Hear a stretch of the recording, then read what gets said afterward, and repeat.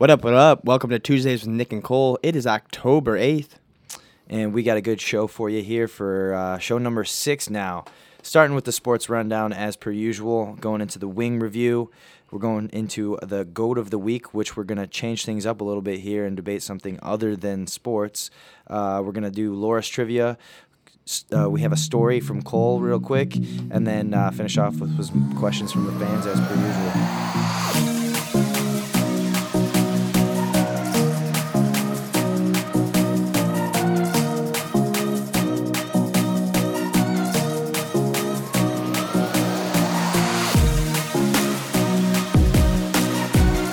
So that Laura's athletics rundown. Very proud of our women's soccer team. They earned a national honor, having a team GPA of 3.0 and above. Congratulations to them. And then volleyball beat Luther, a team that knocked them out last year in the conference tournament. So kind of a big win for them as they're going to make their way through the conference play. Look out for that women's volleyball team. All right. Going into our wing review this week. This is the one you guys have been waiting for, probably Buffalo Wild Wings. Had to go there, had to give them a review. Scores, me, 6.8. Trent, 6.5. J.O.B., which is our friend John O'Brien, 6.9. Dexter Bass, 6.7. Cole, 6.9, which gives the group an average 6.76. All right, let's get into it. The wings, mine might have been a little skewed. I had to have mine a little bit later. But so like kind of keeping that in mind. My favorite part was the taste. B-dubs, at least that wing that I had, their honey barbecue. It was good flavor. It kind of had that cooked into it, plus that sauce on top. I mean, that's kind of what gave me my. But it wasn't necessarily, kind of like looking at the size, wasn't necessarily the biggest wing. And then the meat could have been a little bit more tender. Yeah, for me, it was almost the definition of an average wing. It wasn't bad. It wasn't good. The only thing that pushed it above like a 6.5, which is kind of the average wing in my mind, is the fact that the honey barbecue and the mild had kind of a unique taste. It was a different taste than what a honey barbecue would be at a different restaurant. They kind of have their own little twist to how it would taste. So I'm going to give them that. Puts them up to a 6.8 in my book, but super average. I mean, if I'm hungry and I want to watch sports, I'll go over there and I'll eat some wings. Yeah, I feel like Buffalo Wild Wings is the average of wings. I mean, it's like kind of the baseline. We almost probably should have started with Buffalo Wild Wings, but then it would have been a little weird. But, I mean, yeah, it's like you said, 6.5. That's what I gave it. I mean, it was your typical wing. Like I don't think you could get any more average. Like I would go back, but you're almost going back for like the atmosphere too if you're going back to Buffalo Wild Wings. But I mean, like at the end of the day, they're not terrible wings. Like I would eat them again. That and just consistency. I mean, you know what you're gonna get. You're gonna go in there, get the flavor that you want. That's another thing that they've got going for them. They've got plenty of different flavors. But again, consistency. You know it's not going to be a bad wing. You know it's not going to be extremely great. But you're going to go in, you're going to get those wings, and you can leave. I mean, you know what you're going to get. True, and it's a chain which actually might be our first chain that we've reviewed. I think all the other ones are unique, and so I've had Buffalo Wild Wings in all areas of the country, and they do taste very similar. So there is that. I guess that could be a negative or a positive. It depends on how you look at it. But all right, so go to the week this week. We actually changed it, and we're gonna know what we're gonna debate ahead of time this time. We're not pulling it from a hat because there was one thing we specifically wanted to debate. We went and watched the new Joker movie, and that got us into debating the greatest Joker of all time in movies. Who was the best Joker of all time? All right, let's start it out. What do you got? I got Joaquin Phoenix. All right, well, so he's the one that played the most recent Joker. I have to go with Heath Ledger, and I think Heath Ledger is the GOAT for multiple reasons in my eyes. I think he's also viewed as the GOAT by many others. He just put on such a crazy performance that he even drove himself insane. Some say this role is really what caused his death. I mean, I understand that. You also got to kind of I mean, I want to look at them as like individual in their individual role.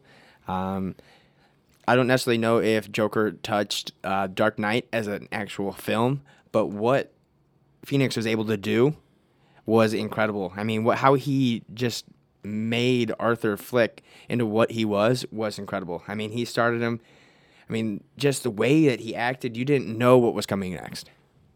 Yeah, no, that's a good point. You know, as I'm looking at it and I'm comparing the two, I think that Joker in The Dark Knight was legitimately scary. Like, he was a scary Joker. Like, if you were to wake up next to the Heath Ledger Joker versus next to Joaquin Phoenix Joker, I would be more afraid of the Heath Ledger version. He's a little bit more of a loose cannon. I feel like he's wilder. Like, he'll kill you in a very messed up way. Like, there was a scene where he killed a guy with a pencil to his head. I know it's a little graphic, but that's true. That's what I appreciated about the film, was that it was so crazy and over the top. Right, but I mean, you kind of have to look at what Arthur or what Phoenix was able to do. He was able to build that character into like what it was, and like he was so emotionally like invested that anytime that I would see him in another film, it would be the Joker, just because of how you could see his emotions, you could see how the daily like tasks, the daily things wore on him as an individual, and he was able to actually put it into like real life. I mean, like, not that necessarily I could connect as much with him on like a personal basis, but I was able to do that. Right. That I don't know if I was necessarily able to, and that might have been the film, because like this one's for you to more actually understand what like the Joker goes through and why he is what like and how he became the Joker. But Phoenix was able to make that character, and me, somebody that doesn't necessarily hasn't gone through what he's gone through, I was able to sit there and be the Joker. Yeah, I mean, his acting was incredible. I have to give it to him. But I would say, at least my personal opinion, I almost didn't like how relatable he was. Like, I like to view the Joker as somebody that's just like impossibly insane, and that no real person could actually be like that. And so this film kind of showed you how a real person could kind of become that, which I guess I didn't necessarily like, because it was almost too human. Does that scare you a little bit, though? I mean, it's a scary concept for sure, but I like the fact that it's like a mystery to his background. I almost didn't like how they tried to create it from like a realistic perspective, but that's just my personal opinion. I think that makes the Joker even a little bit more horrifying, because now it's like this was an average person that started from nothing, and it was other people who treated him like crap that made him into... Our society developed the Joker, in a sense, right, that you don't see in Heath's. Like, he was just... Like, unfortunately, you don't have that background of why, like, Heath and kind of, like, developing that character. But, like, Phoenix, I mean, he literally was able to show how much, like, hurt and everything. Like, he was a happy clown. He loved what he was doing. And then the world turned their back on him. And then that shows what, like, the world does and what society does to people. Right. And I get that. I would say another aspect of the Heath Ledger Joker that I really liked is how smart he was. So if you were to go and watch the films again, there are certain things that he set up that were just crazy, like with the two different boats, and he had the bombs controlled. Each boat has each other controlled, and they had to figure out like if they were going to pull the trigger or not. And one boat was a bunch of prisoners, and one was a bunch of tourists. And it's just like these crazy setups that I just don't see this Joker being able to do, at least from this film. I mean, maybe he gets smarter, but it seemed to me like he wasn't like super intelligent, which is what I liked about the other Joker. I agree. I think that Phoenix, his character was a little bit more emotional than necessarily smarts. Yeah. He definitely acted with emotions, like, and had more personal vendetta than Heath did. You can see anything that Phoenix did with his role was those guys in the subway when he acted like that and he killed those three. That was obviously all with emotion going on the TV show. and acting that way towards the end was all emotion. And then you could just kind of see what was kind of cool was when they were both in the cop car, both Phoenix and Ledger. But you're kind of that same scene where they're both in the back of that cop car was kind of a cool cinematic sequence to see how things got started. We definitely forgot to say spoiler alerts there, but I don't think we gave away too much. But yeah, spoiler alert a little bit, I guess. What do you think, Trent? I'm like, this was like a wing review for me. I was really struggling at the end of that movie because before The Dark Knight might be one of my favorite movies of all time. So Heath Ledger was the GOAT of Jokers before this movie came out. I don't know if I want to give it to Phoenix right away. I think that his character and his acting skills definitely brought him up to that level. I think that people weren't expecting it to be as good as it was. But I don't know. I mean, like you said, it made it such a in real life feeling that's what I think made it so powerful. And that's what kind of pushed me to think that maybe Phoenix could be the best Joker of all time. Right.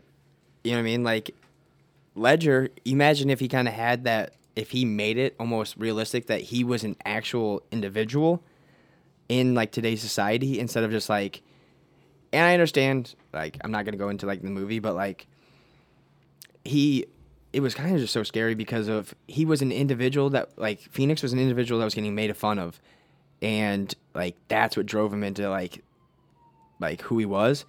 And Ledger's, like, he's not acting with emotions like the Joker kind of does. And maybe he's acting with smarts, but that's what allows me to connect with Phoenix more than allows me to connect with Ledger. Yeah, that makes sense. You know, if my dad's listening, I bet you he's going to argue for Jack Nicholson because he was kind of the original crazy Joker, and he was great too. But I've seen all of the films, and I still think Heath Ledger is the best. But again, decide for yourself and see. I'm sure this one's gonna be divided for sure. You could even go back to Cesar Romero back in 1966. I mean, that's pretty throwback, and we might have some listeners from then. But there you go. He played a great Earl too. All right, moving on to Loris Trivia this week. Let's see what you got, Trent. One question for you. And oh, Lord. I actually remember you guys were talking about this, and I wanted to see if you would forget over the time. So it is homecoming weekend, so we're tossing it to an alumni question. Okay. Who is the famous CBS broadcaster that graduated from Loris, and what major did he major in? I don't know his major, but is it like, it's on the tip of my tongue. Greg Gumbel or something Yes. like that? Yeah. That is correct. Okay. You have any guess on his major? Sports management. No, because it's going to be something random. I feel like you're trying to trick us. Journalism? It was a trick question. English was his major. Okay. But yeah, I actually got a chance to meet Greg Gumbel back when I was a sport management major. We put on the Sport Business Symposium, and he was our first keynote speaker. And he's an awesome guy, very personable, it's really cool to see once you see him on TV and you kind of don't know what to expect, but he was really down to earth and awesome to talk to. Yeah, at least his TV personality seems like he's very nice. Mm-hmm. All right, so that brings us into the next section, which is a little story from Cole from this weekend. Heard you had a fun trip. We did. We had a wild weekend to start off. He just for those of you that don't know, the women's golf team just had their conference championship this past weekend, and this story is from that. Yeah, I can tell this story because things worked out fine, but. So we got into town Friday night. We went out to the course. We went and practiced. Then, like, Friday night, we park our van in the hotel parking lot.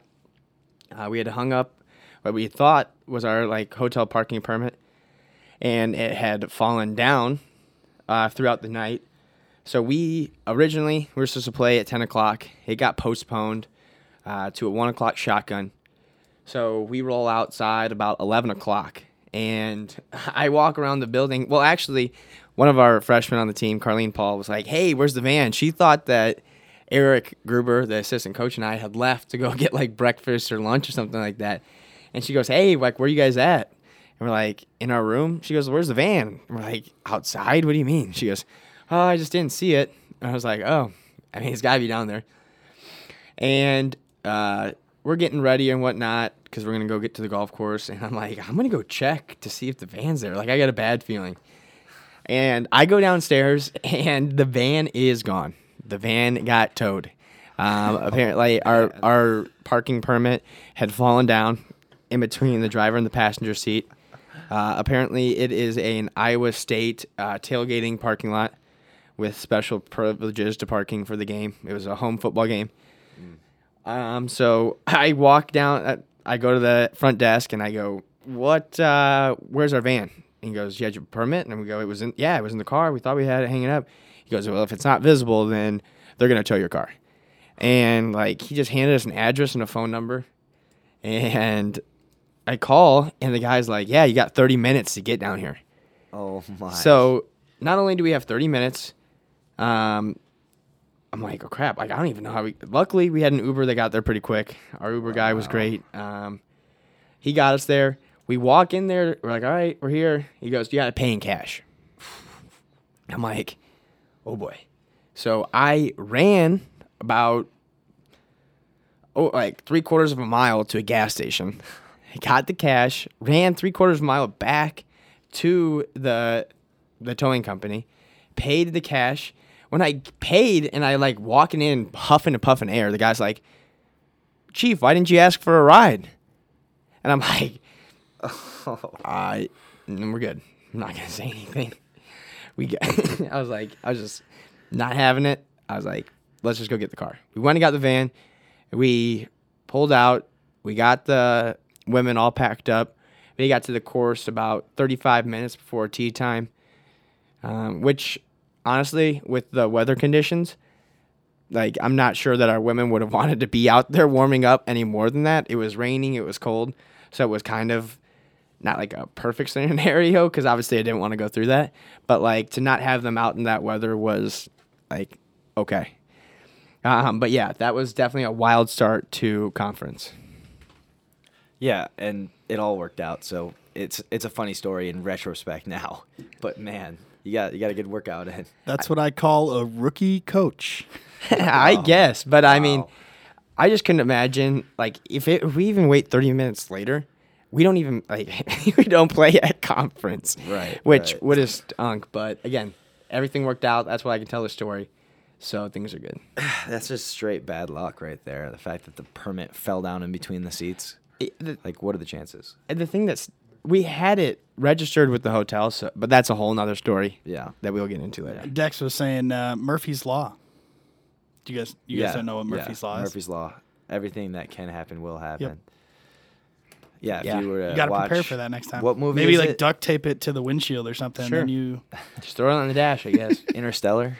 They talk Yeah. about that. Great movie, though, by Top the way. 5 favorite movie of all time. Go check it out Yeah. if you haven't seen it. Yeah, great film. Great film. If you're open to crazy things. Anyway. All right. Now we're going to questions from the audience. You could DM us on Twitter at TuesdaysWNC, and we look forward to seeing all your questions for us. So first one from this week. What is one thing on your Dubuque bucket list, and then what is one thing on your life bucket list? All right, so on my Dubuque bucket list, I'll probably have to go with doing a riverboat dinner because I've passed that riverboat and I've seen it out on the river a few times, and I always like being out on boats. So that's one thing I do want to do, probably even before the year's over. I don't really know the details of that yet, but I feel like it would be pretty easy to look up. And then my life bucket list, this is something I've always said and been wanting to do, is swim with penguins. Whenever I see them swimming around, they're always zipping around, having a good time. I feel like it would be so fun to go swim with them and just kind of go from there. It would have to be warm weather penguins probably, which do exist. My Dubuque bucket list is it's not like the trolleys. What are those? The 4th Street elevator? Yeah. Definitely want to do that. I've heard some good things. It's just one of those things that you have to do when you come to Dubuque. You live in Dubuque. Haven't been able to do that yet, but that's definitely something. And then life bucket list. I want to. I mean, I'm gonna have to start getting in better shape for this, but I want to hike Mount Everest. Ooh. Wow. I read a book on one of the biggest Mount Everest disasters of all time. Great book. I can't remember what it's called off the top of my head, but great read if you're looking for something. Big in hiking. I understand that like I'm not even like close to getting or like doing what I need to do for that, but that is something that I want to just do something that's absolutely nuts. That would be awesome. That would be awesome. Yeah, and actually, your 4th Street elevator is the same as mine. I've been here 5 years and have not done the 4th Street elevator, so that's on my bucket list still. For my life one, I mean, honestly, I would probably just say I'd like to like maybe go out west and take some like nature photography. I love shooting photos and maybe going out to either Oregon, Washington, even like Wyoming, Idaho, kind of out in that area. I got another really one cool. that's kind of a little bit more realistic. I want to hike the Grand Canyon. That would be cool. That one, cool. I mean, there's like tours and like week-long events that you can do, and I like know that have some people that have done that I know that like I could go and probably do it now. But that'd be fun. I mean, if you ever go, can I come? Yeah, absolutely. All right. Next question. If you could speak another language, what would it be and why? Yeah, that's a good question. I mean, I know Spanish enough to where when I was in Mexico, I could communicate okay, and it was kind of cool using some of the Spanish I knew. But I would say if I could speak any language fluently, it would be French, just because I like the way it sounds. That's really kind of a weird answer, but it's true. I mean, I know French. Je m'appelle Cole. My name is Cole. But my honestly, mine would be German. I got relatives, some heritage, some family that's German. I know a little. Every Christmas, we used to sing Joy to the World in German. So I actually know some of that, but I lost all of that throughout the generations. Dang, yeah. I really do wish I could speak a second language fluently. It's something. Maybe I should put that on my life bucket list. At some point when I have more time, I just should really study and try to get that. Yeah. I feel like mine would probably be Spanish. I mean, I took like 3 years in high school, but I mean, I forgot a lot of that now. I think it would be so beneficial in the future. I mean, with either jobs or anything like that. I don't really. I mean, it'd be cool to speak French and German. But I don't know. I have a funny story for you about this topic. So going into high school, or maybe even junior high, when I signed up to take French class because both my sisters were taking like Spanish, and I was like, you know what, I'm gonna be different. I'm gonna take French. My grandpa was absolutely furious. He's like, with how much like I enjoyed athletics and like baseball was a big thing. He was like, with you going possibly into like the baseball field, you're gonna have to know Spanish, like your teammates and like possible like they might know like Spanish. So like he was so disappointed originally, kind of when I was gonna take Spanish, or when I was gonna take French, but it kind of worked out. He enjoyed how much like I was actually getting to know the language and embraced it. So eventually, it was a good thing, and I did learn enough Spanish throughout my sisters because they were having conversations and I had to learn a little bit. Well, it's funny that your grandpa was that invested in what foreign language you're taking in high school, but I guess that's a good sign.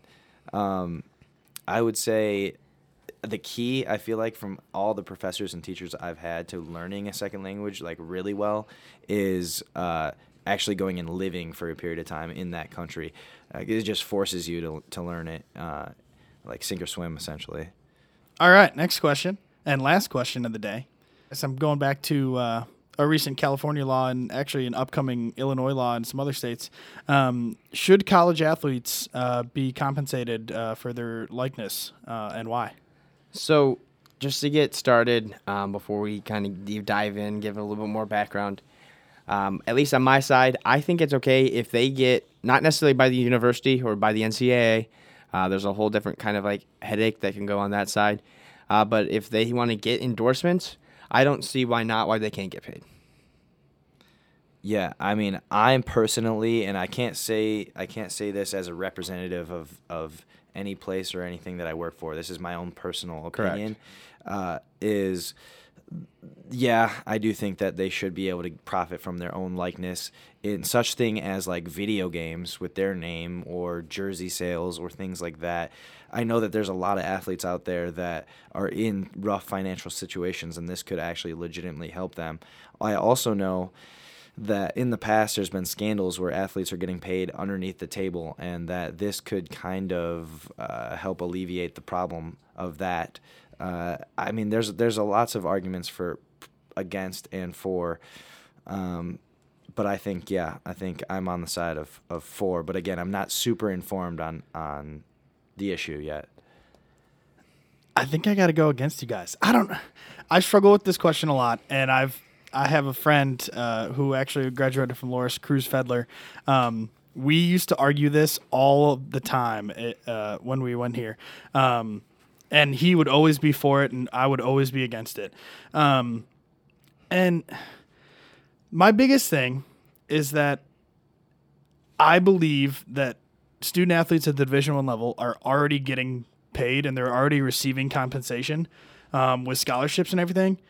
So I just think that it's unnecessary, and it does take away that amateurism level as to why they should not receive more compensation and stuff like that. My only argument to that is I understand that athletic scholarship is getting them that foot in the door.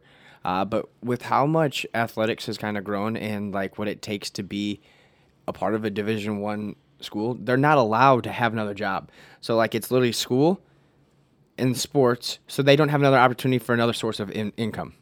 So when the other people that are getting that academic and they're getting that side of things, I understand they have to do some different like labs and maybe other things to hold that academic scholarship, but they have opportunity to go do a part-time job, a full-time job.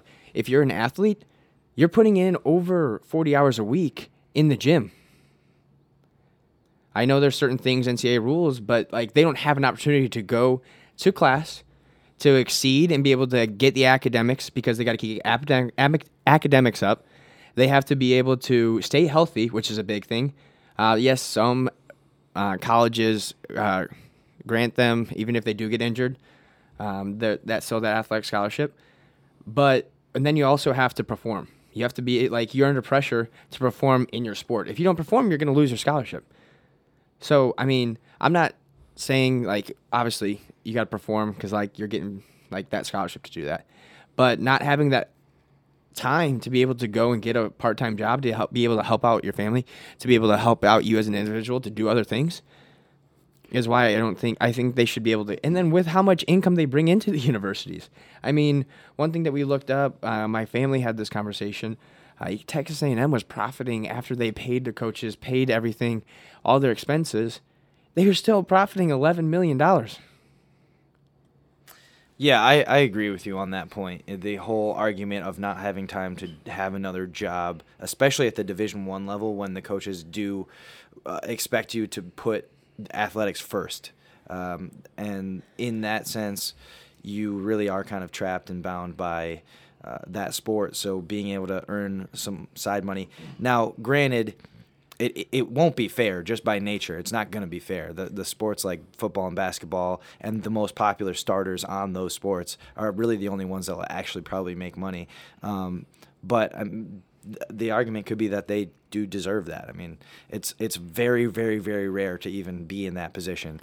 So I also think another thing could be stipends is another thing you could possibly go into on how you could kind of regulate on where that money could go, and giving them some sort of additional like stipend for the likeliness of like, hey, here's this for you just having a poster or your billboard or I mean, like we don't even grasp how much like these kids are getting used for their face, for having people come into the stadiums. And that's why they're going. That's why you're seeing all these one and dones. You're going to start seeing all these kids in high school in the basketball. They're not going to start going to colleges. They're going to start going playing overseas, and then they're going to come join the draft after that.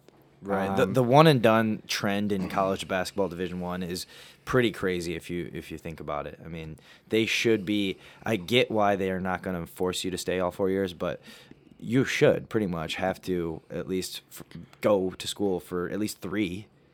Yeah. And I mean, I feel like I'm on the other side of the argument. And there's a lot. I mean, there's a ton to unpack. I mean, we could talk about this topic for hours and hours and hours. For your side job comment, and their student athletes aren't allowed to hold jobs, basically, which I agree. I mean, I know the hours, I mean, are incredible. I mean, especially at the Division I level.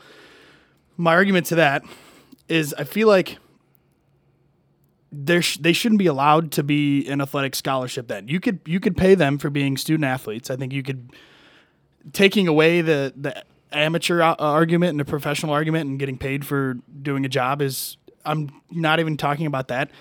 Take away their scholarships and pay them for the sports. Because, I mean, your argument is trying to make money. So if they're making money, why do they need a part-time job if they're getting paid for playing sports? You know? I mean, I think that it's unnecessary for them to get scholarship money for playing their sports as well as getting paid on top of that to play their sport. I mean, I think if they were all on the same level and they all got, whether you're a student athlete or not, and you all get academic scholarships, you shouldn't be able to get another athletic scholarship just for attending and playing on the team. Yeah, well, my argument, though, is that so they're getting scholarships for school, which if they weren't, they'd be taking out loans, most likely, which then they would be paying in increments in the future for a long period of time. So it's different because if you're getting paid for your likeness or you're getting stipend, you're actually able to use that money for like housing or food versus like the scholarship situation is just kind of money that is going to be taken out of your pocket in the future. I'd be willing to bet that the athletes would make more money off of jersey sales, off of likeness, and off of ticket sales than they would in academic scholarship or in athletic scholarship. I think that they would make maybe some. Some, I agree, but I mean, I think that you could have that opportunity. You say, hey, here you can either have your athletic scholarship, or we can pay you a certain percentage of. Then you're going to get into some different things. I understand where your topics is, but it's. And then another thing is that I will kind of be on your side about not necessarily paying it is that some universities will have an advantage over others if you're to do the endorsement side of things. All of like the schools in Cali, the bigger city schools would have a huge opportunity for those kids to get endorsements versus some of your smaller schools that don't have that avenue. Yeah, and I mean, there's just a ton to unpack in just that simple question. So maybe if you see us around campus, definitely maybe ask us some more questions like that. But I really think we can't express all avenues just in this short of a podcast. But I'll be interested to see what happens. Yeah, I mean, it's definitely going to be interesting to see how other states handle it because I know like Illinois and I think it's either North or South Carolina have already proposed laws similar to California. New York has passed something. Yeah, and then I mean, what the NCAA is going to do is going to be. Well, I know NCAA had already, if California was going to pass the bill, they were going to ban any school that were to pay their athletes the opportunity to play in championship events. Right, which is going to be the interesting part to see how that actually plays out and see who holds out. And one thing that I was talking to one of my buddies about was if you're telling me, so let's say Alabama were to pass this law. If Alabama football team were to pay their athletes, you're telling me the NCAA would ban Alabama from the playoffs? I mean, you think the NCAA has a big enough crazy. cojones to be able to do that? That would be crazy. they have the right to. I know they have the right to, but they would be missing out on how many millions of dollars by having them sit out. I don't think they'll do it. I mean, it's going to be interesting. Yeah. I really don't know. And another thing with what Nick said earlier, this is our personal opinion. This has nothing to represent the views of where we work for. I just wanted to make that. Yep. So that was all the questions we had. Don't forget, you can DM us at Tuesdays WNC on Twitter. But then we have a homecoming this week. You guys get to experience the first ever Loras College homecoming, which for those who are not aware, and you two guys and specifically really have never experienced it, it is pretty it's a pretty incredible weekend. For a small school like Loras, it really blows other schools out of the water. So I'll be really excited to kind of see how many people show up, and it's always fun to see, past roommates, past friends come back. This will actually be my first one I've been able to come back to as an alum, because I wasn't able to come back last year. So I'm super excited. We actually have a ton of events planned. I think there's like over 53 different events throughout the whole weekend. If you just want to give the link to that, Yeah, I don't it's know if you actually want to go through at some of the events. alumni.loras.edu/homecoming. You could see the full schedule. You could register early, which would be great. So and there's, you could go down the list. There's dinners, there's socials, alumni panels. The tailgate is really a sight to see. But a jammed packed weekend that I'm really looking forward to. Yeah, I'm excited. I've already been in touch with a bunch of different golf alumni. They're super excited with showing their excitement and having those conversations. I can't wait to see what homecoming has in store. Unfortunately, I'll miss the front part of that tailgate because we'll be playing a match, hopefully against UD in a championship. Hopefully we get a knock around some of the teams here in Dubuque and bring home another sporting event victory. Hopefully I get my first tournament victory that weekend. That'd be pretty nice. Yeah, that'd be a great homecoming celebration. Yeah.